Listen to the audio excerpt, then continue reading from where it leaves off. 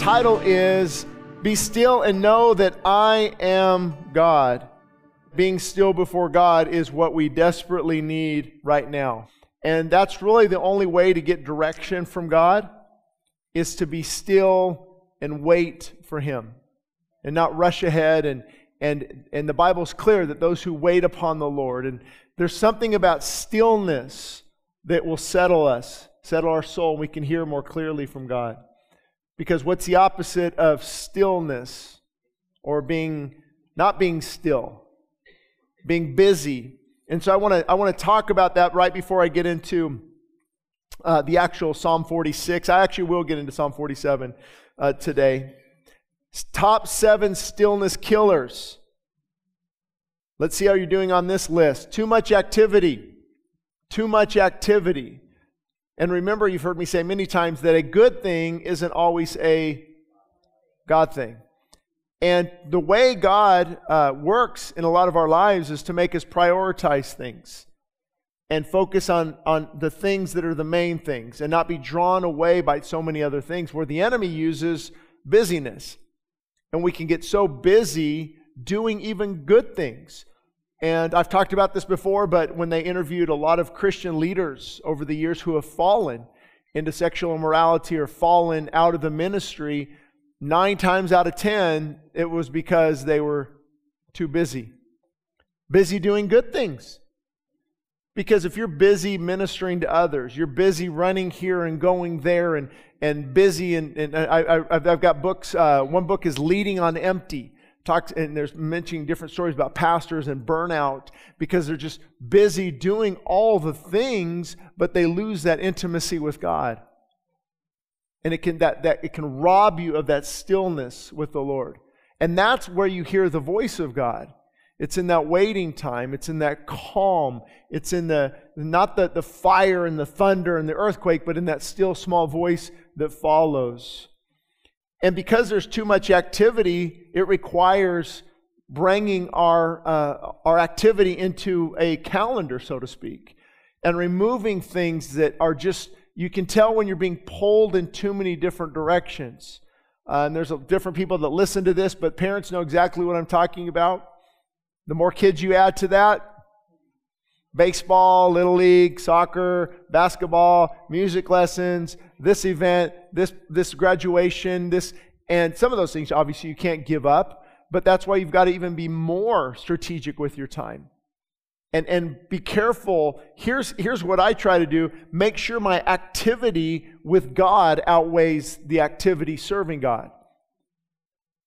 If I'm losing that edge in the morning, if I'm being too busy for prayer and too busy to really study for sermons and time and intimacy with God, and that's one reason why I love trying to go to bed at a decent hour, by 9, is so I can get up in the morning and really have that time. Because if I don't get that time, it's probably not going to happen later on. And I don't know about many of you, but I can't just sit down at lunchtime when it's bright out and everything's busy and have that same type of feeling as when it's 4 a.m. and dark and quiet, and just that time with God is incredible. And then number 2, wrongly timed activity. That goes back to prioritizing. This will kill the stillness before God, is if you the right thing at the wrong time. Number 3, if you're busy with busybodies. Busy with busybodies, that will rob you of that intimacy with God, that stillness with the Lord. I don't need to go into a lot of detail, but you know who they are. Do they build you up or pull you down? You never leave the presence of someone, maybe go out to lunch or do something, you're like, why did that wore me out. And that's actually why we try to, as pastors, even try to put some type of parameters on counseling appointments. Because they're needed, but they're very demanding. And they can just pull a lot out of you and really not, I don't want to use the word draining, but that's what it is. Things either drain you or they build you back up. They charge you up like a battery. And you have to find those things that charge you up. Because what charges you up might drain me or vice versa. And you know how you feel afterwards. Number 4, anxiety, worry, and fear. There's a restlessness, and that's why you see this is increasing at an alarming rate, especially in young adults. There's a lot of worry and restlessness and anxiety, and it robs us of that stillness with God. And of course, number 5, we can all attest to this. Sit still, seeking the heart of God when you have besetting sin going on. Unrepentant sin and things you know you shouldn't be doing, but you're doing it and you've caved in, and maybe you're looking at things too much, and there's something that you're not dealt with, and it's a besetting sin. It's hard to spend time with God, because what happens? Either the sin dies or that time with God dies. Be killing sin or sin be killing you. I think it was John Owen who said that, a famous Puritan. And so the beautiful thing about that, though, is that can change tonight with repentance. Lord, please deliver me from this. I repent. I leave it here at the altar tonight. I don't want to keep dealing with this critical spirit or this arrogance or this lust or, the list is long, is it not, in the Christian community? Anything the flesh wants to go after can be a stronghold in the life. That's why Paul says the works of the flesh.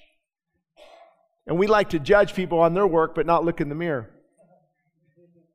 I won't go there. Rushing God's activity. Rushing God's activity. Hurry up, God. Hurry up. I've even found myself recently trying to just skip through the Bible a little quicker because, I got to get my chapter and verses in for the day. Get through this Bible once a year, and check mark for 22 years. And I realized, hey, I'm not really absorbing this like I should. And let me just not worry about that timeline. And realizing that trying to rush through, or if God wants you to do something, trying to rush through those things, it can really rob you of the stillness. Rush through prayer. Anybody? That just sounds funny, doesn't it? Hey, come tonight, we're going to kind of rush through prayer. We'll be out of here in no time. We're going to have a prayer meeting, but we're going to rush through. And then little desire for God. It will kill that intimacy, that stillness with your Creator. When there's little desire for God. And this one's a little tricky because it's hard. You can't just manufacture it. You can't just say, okay, yeah, I feel that way, Shane. The Bible's boring. I'm dead tonight. I've drifted. And you can't just turn on a switch like the lights necessarily. It's their pursuit. There's a portion of you that needs to seek God and repent and get back on the right track. And the more you seek Him, the more you find Him. The more you find Him, the more you want to seek Him. So that will rob stillness. Because your passion for God is directly related to spending time with Him. And then we're going to get into the psalm that talks about this. Psalm 46. God is our refuge and strength. And I did something a little bit different tonight. I'm going to just show you how I go through the Scriptures. Without chapter and verse. The Bible didn't have chapter and verse when it was written. It's more of a continual flow. And how do you meditate on the Word of God? How do you let the Scriptures speak to you? God is our refuge and strength, a very present help in trouble.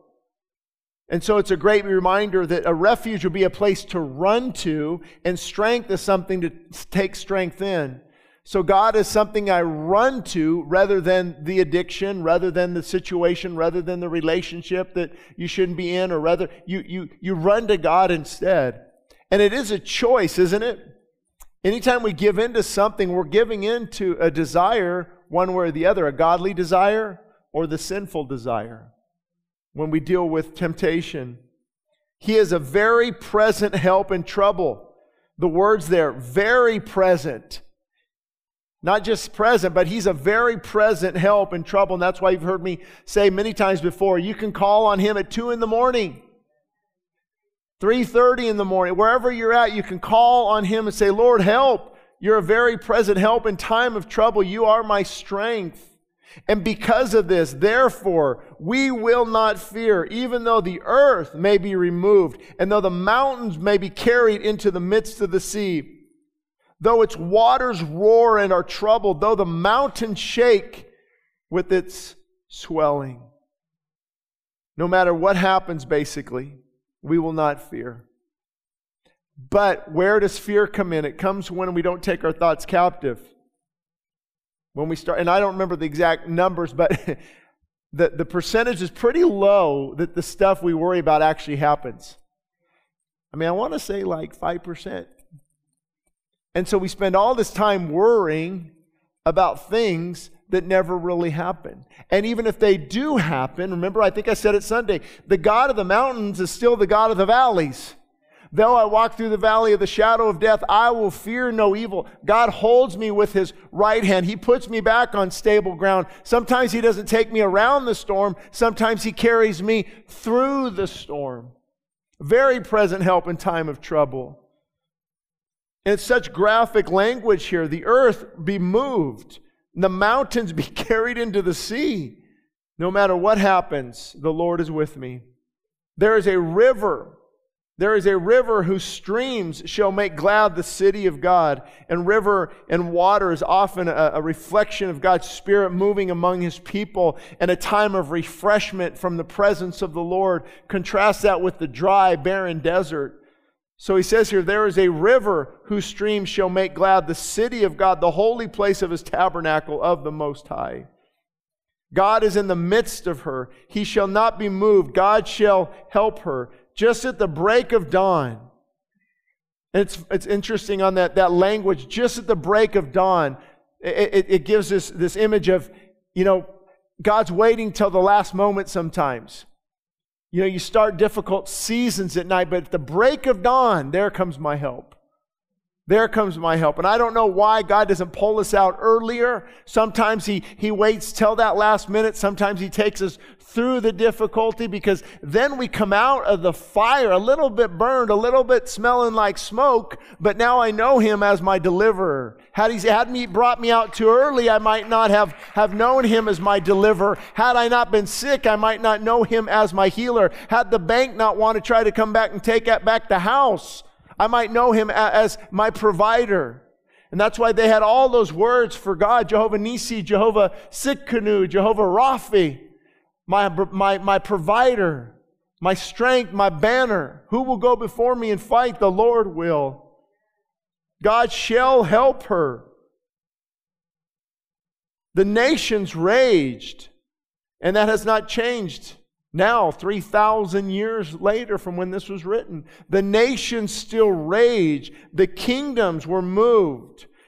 God utters His voice, and the earth even melted. You have to remember that about God. There's so much power in when He speaks a word, when He decrees a thing.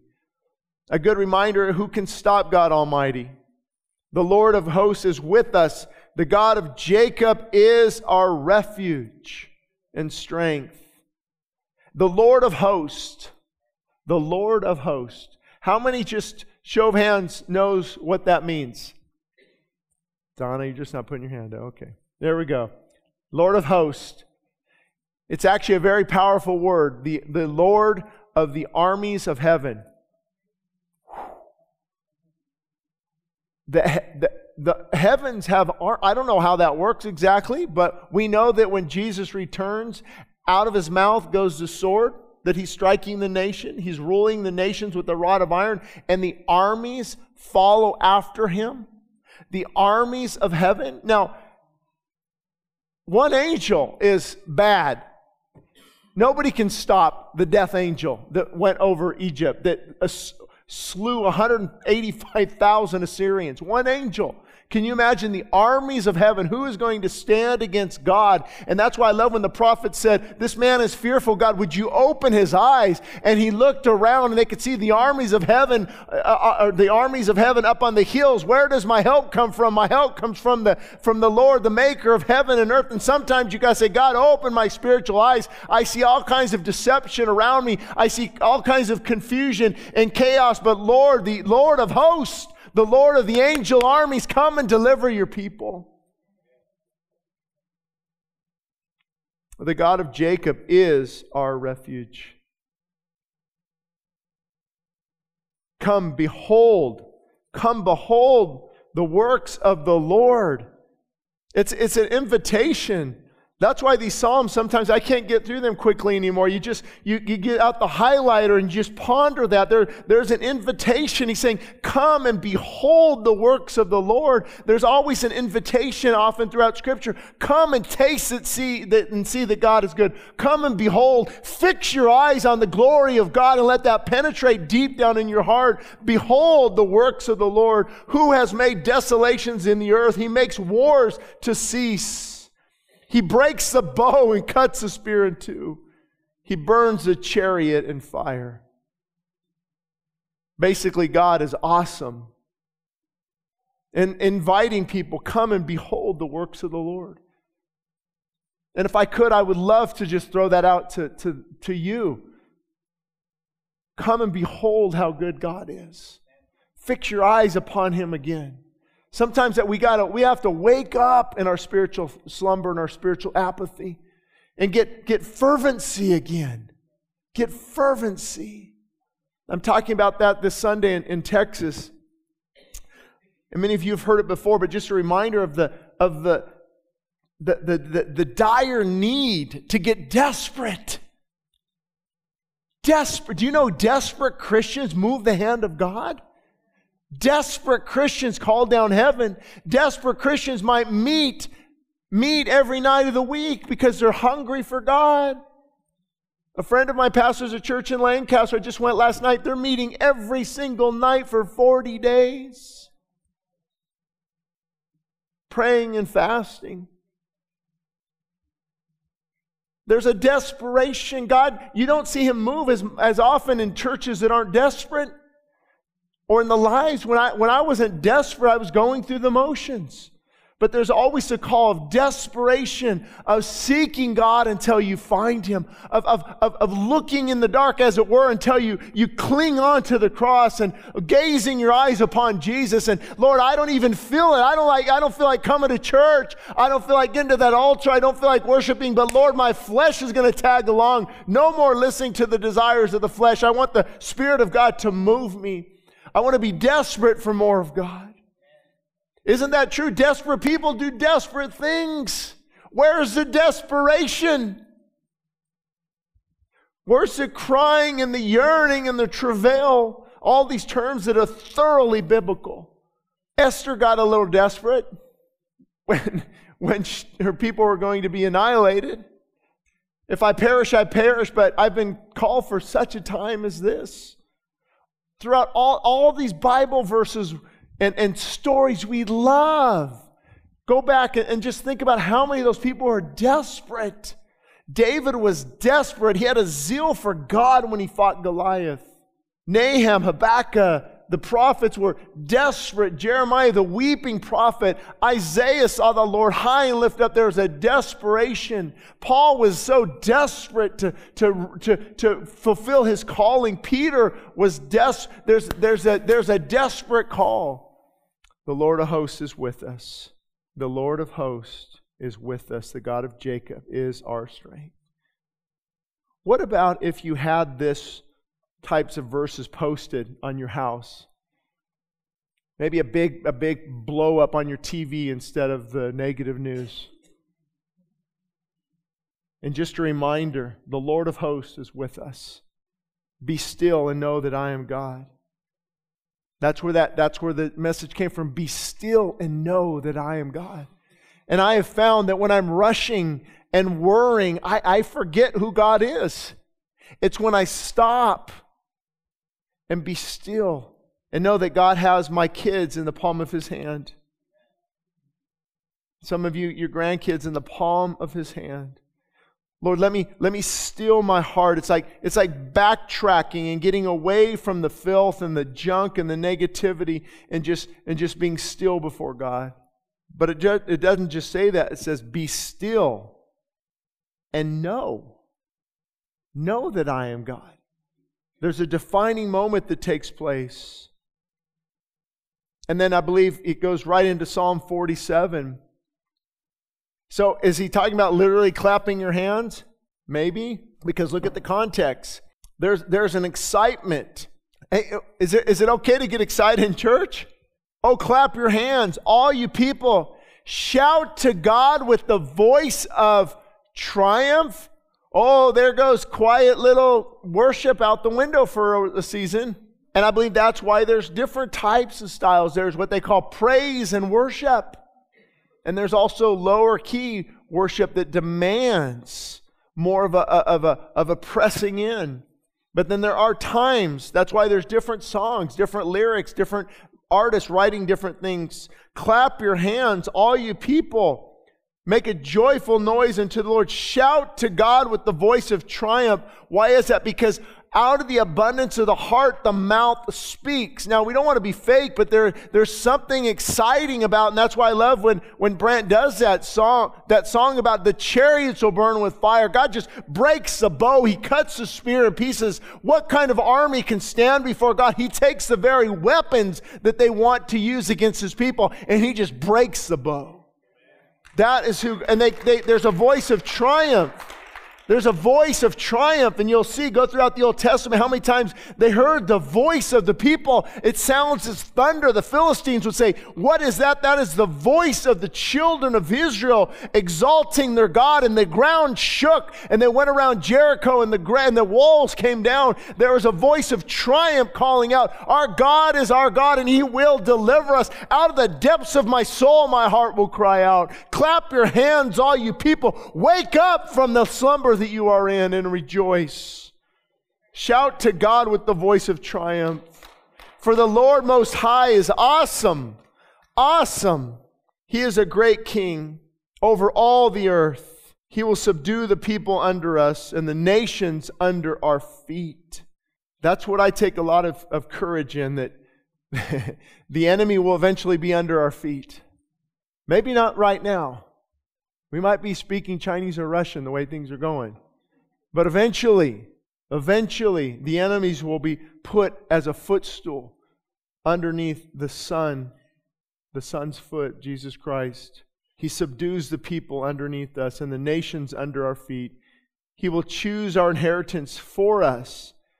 In other words, God's sovereignty will prevail. Anybody else thank God for God's sovereignty? Oh, can you imagine if the Bible said, and then God wasn't sure what was going to happen? He wasn't sure what hand He was going to play. He was waiting to see what happened, and then He would react. No, He sits sovereign. He chooses our inheritance for us. And wherever God puts you is the best spot for you. Now, it might not be what you want or what I want, but it is the best spot where God wants us to be. So He chooses the inheritance and the excellence of Jacob, whom He loves. Again, talking about His sovereignty. Then it goes on to say, God has gone up with a shout. God has gone up with a shout. The Lord with the sound of a trumpet. So because of all this reminder of who God is and what He has done, and He's still on the throne, He's still in sovereign control. He puts the enemies under our feet. He controls the affairs of men. Because of that, shout to the Lord. Shout like a trumpet. The trumpets are loud. The trumpets are preparing a person for battle. Sing praises to God. Sing praises. He mentions it again.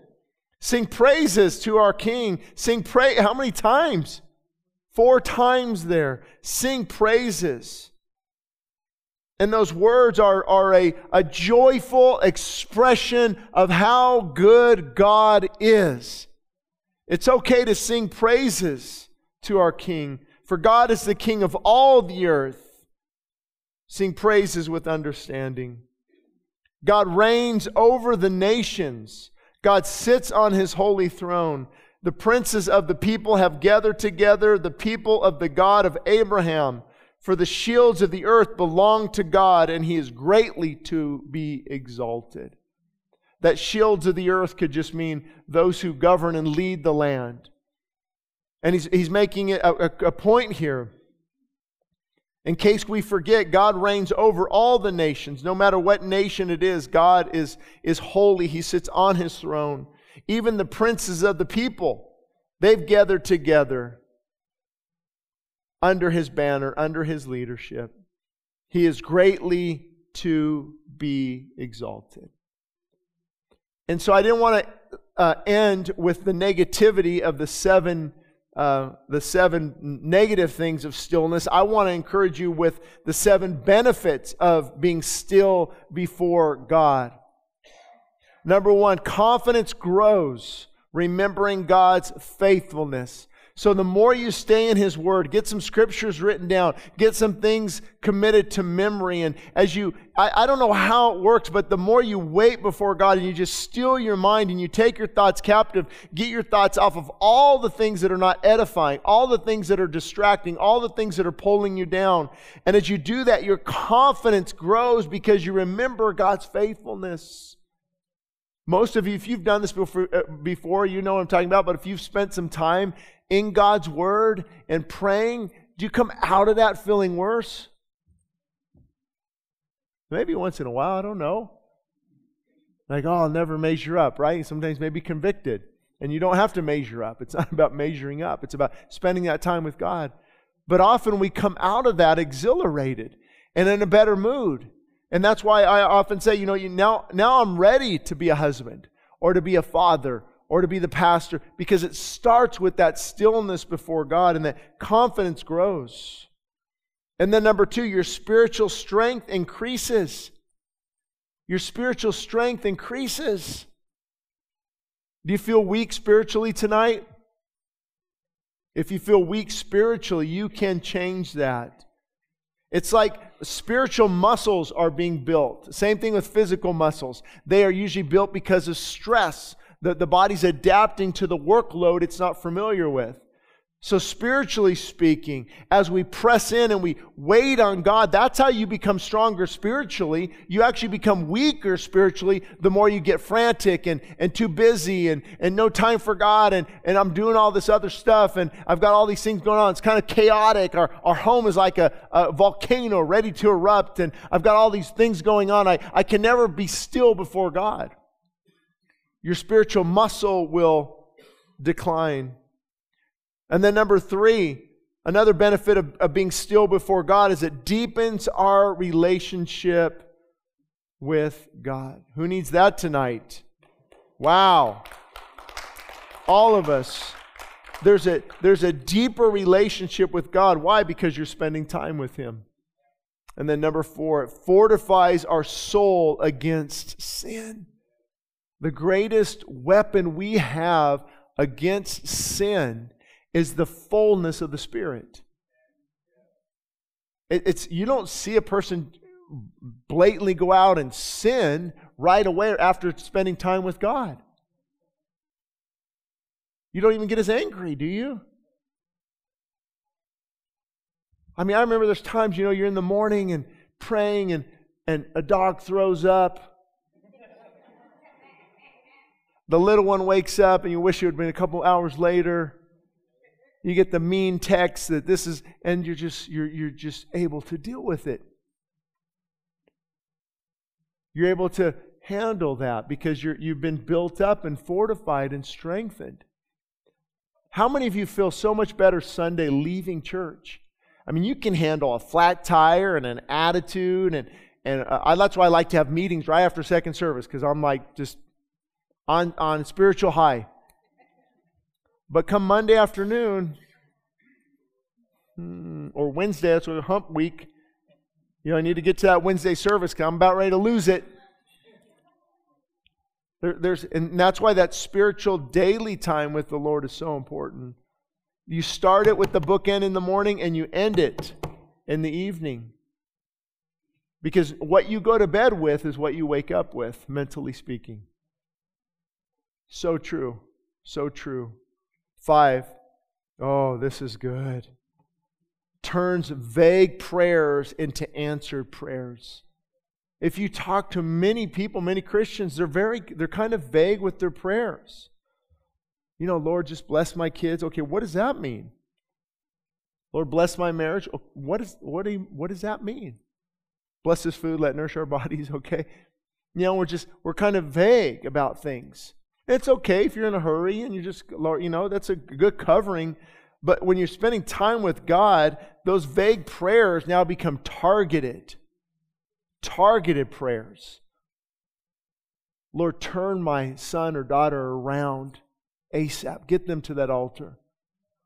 Lord, I want my home to be a holy sanctuary. I want this garbage off and now you're targeted prayers because now you spent time with God and the Spirit is interceding on behalf, sometimes with groanings we can't utter. Lord, oh God, I don't even know how to pray for this situation. Have you ever been there?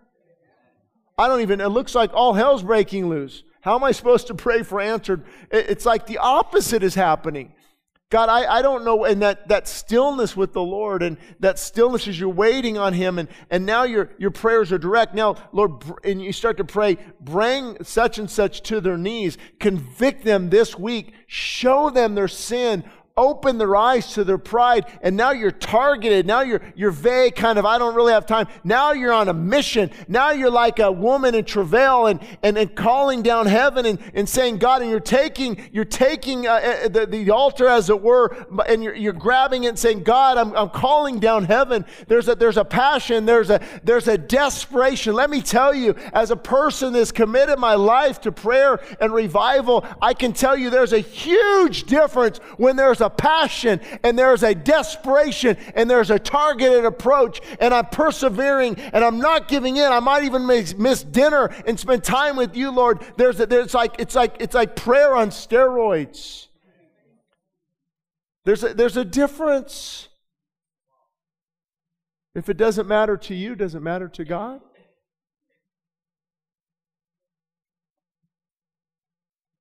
I hate using this example because I do a lot, but when your kid's kind of whining and, whatever, they're fine. Gina, can you relate, right? Brant, where's all the parents? Julia, but when the child starts crying, or there's a mommy, daddy, there's a desperation, you're going to stop doing what you're doing and you're going to attend to that need. There's why the volumes, that's a cry that's not normal. That child is desperate. I need to go and rescue. Why? Because the volume, the intensity, it makes the parent come and see what's going on. There's tons of scriptures. You guys hear me. Come on, I'm preaching to the choir. My goodness. Those who call upon me shall be saved. I will not cast away their voice. I will turn to them. If you seek me, you will find me. If you hunger, you will find me. If you desire, you will find me. As a deer that pants, oh, my soul pants after thee. There's an urgency. God hears those. There's a desperation. If my people are desperate and they humble themselves and pray and seek my face. Oh, thank God for number 6. God, Lord, guys, I don't come up here just to get loud and motivational. I feel it. The passion for God. Once you've tasted, you can never go back. Once you've tasted of the living water, you want it more. I might not feel it all the time, but there's a desire. Taste and see that the Lord is good. And that stillness and waiting upon the Lord, it renews passion for God. Can you imagine if we would get passion for God back? Just a passion and a desperate plea. How many of you would email and call the office and say, hey, you mentioned that church. Why can't we meet 40 days and 40 nights? Is that not true? Do we really have that desire and that passion? You see what's going on out there? Folks, we don't live in a bubble. I just saw they're getting ready to put on one of the biggest satanic events ever in the history of our nation.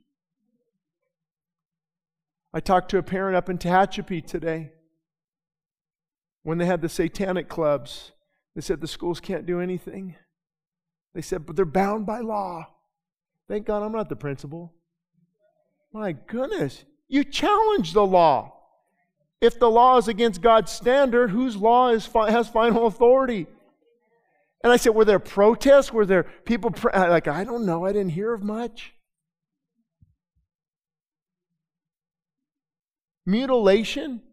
12-year-olds, 14, 15, they're coming after children. You hear Biden talk is like, the kids are the states. No, they're not. No. Guys, this talk will eventually come to fruition. Where's the desperation? Where's the passion? We can't have this happen on our watch. Where is it? I'm asking, where is it? Waiting still before God renews our passion for Him. Passion is connected to so many different things. Passion is connected to purpose. You know how many people are lost? When I spoke to Ignite and the kids, and you can tell that they have no real purpose. I don't know what I'm supposed to do. I don't know what college. I don't know. Get the passion for God. Oh, you'll have a purpose. You'll have a purpose. Because here's why. Even if you don't know what you're supposed to do, you know why you've been planted here on this earth. But to glorify Him and to worship Him and to seek Him. And that's your purpose. That's your all-consuming passion. That's your desire. And then God will show you at school. He'll show you who to marry. He'll get that right first. Walk down the right path first. And then all these... Oh, I read that somewhere. Seek ye first... Seek ye first who to marry, and then everything else will fall into place. Seek ye first a good job. Seek ye first cryptocurrency and gold and silver investments and 401 and stock. And seek ye first these things, and then get that foundation. Seek ye first the kingdom of God. Then I remember when I came back to the Lord, He was my all-consuming passion. I don't know what I was going to do. I'm 30 years old and I just gave up stock options and all my career and I'm just starting over. But I had a passion and a purpose. And you've got millionaires who take their lives because they don't know why they're here. There's no passion. There's no purpose. And of course, with that comes another P, power. Spiritual power. Spiritual power. You can pray for people and see them set free. You can take authority over your homes. I believe you can play a huge role in leading your children to the Lord by the power of your prayers. Did you know that God can give your child a dream that's so intense that they cry, get up crying, wanting God and turn their lives over to Him? Remember the story I've told with Jim Cymbala. His daughter was out on the streets of New York. And he went to a prayer meeting. He came home, he told his wife, that was the most incredible prayer meeting I've ever been to. We lifted up Christy. And if there's a God in heaven, that girl will be home. And guess who came home? I believe that next day. And she said, were you praying for me? Why? Because I was asleep or I was about to, and I had this vision of me on this cliff and about ready to fall into the abyss of hell. God is sovereign. And I wonder, I heard his story. I'm like, what if he didn't go to that prayer meeting? What about if he said, she's not coming around.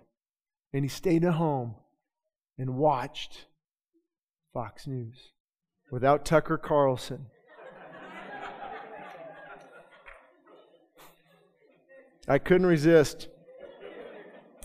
Back then it was probably, who knows what, ABC News. But the stillness renews a passion for God. And then finally, one of the most incredible things is it will restore your faith. When your faith ceases to pray, your faith ceases to live. E.M. Bounds said that. But also when your faith ceases to keep pursuing God, it will also dwindle and die. The mind is so complex. I mean, I've got a book written by a what do they call that? Neuroscientist or what is that? Oh, neurologist. Thank you. But on the brain chemistry and the neurons and the neuroplasticity, on how the brain shapes and can change actually the way you feel, and can alleviate depression and mood swings and just everything that's going on there. A lot of it by what we choose to focus on. Where our mind goes. The Bible's clear on that. As a man thinketh, that's how he's going to be. Finally, brethren, whatever things are pure and honest and noble and upright, make no provisions for the flesh. Let this mind be in you, which was also in Christ Jesus. Getting our mind, and so to restore your faith, get it set back on the person who builds your faith. So if you've drifted from the faith, you've got to get your mind back on the faith, on the reminders of God's Word, on the reminders of His power, on the reminders of His presence in your life and what He can do. Just spend time in the Psalms. And that stillness isn't just, you're not meditating there like whatever that was, transcendental, whatever, meditation. You guys remember the 60s or something? They just, thanks, Donna. And so, like Greg Laurie would talk about that a lot back in the 60s, and they just the whole idea was to empty their mind where there's nothing. This is getting your mind on God. Stillness on the Creator. I mean, just for fun, look at how big the galaxy is. And then the solar system. And then the universe. And see where we're at in that little tiny... That God who did all that, the heavens declare His handiwork. That God is your God. Oh. That will alleviate fear. That will bring things into perspective. But Shane, I'm still going through this. Yeah, but the God who created all this knows it, and He will see you through. Often we want out of the crock pot. God wants us to keep in there. That heat softens up the meat. It softens up the potatoes, right? I don't like to use that analogy, but that's what it does sometimes. You go into the challenging situations, and that's how we get soft. Any of you having a hard edge to you? No hands? I can go around and pick you out if you want.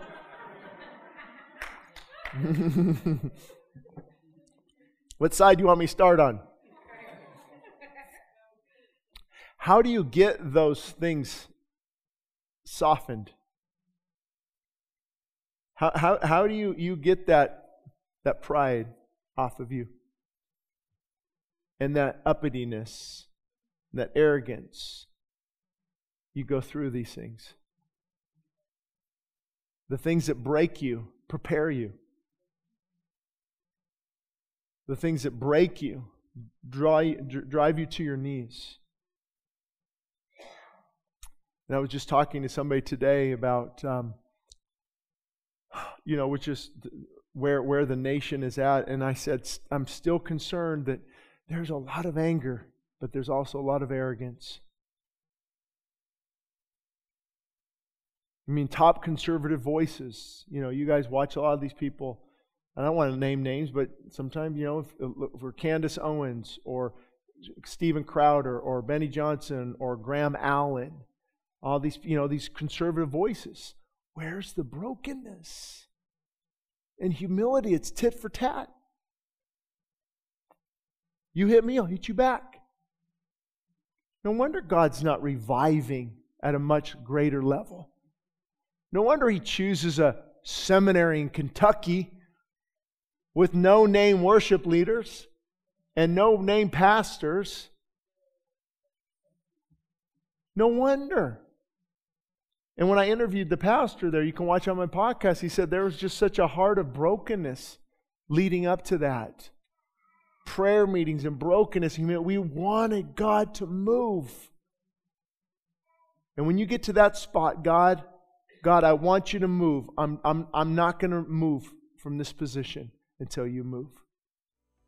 That can mean fasting or praying or changing around your day. But God, I'm not going to move until you move. I need to hear from you. And it will restore your faith when you get your heart set back on Him.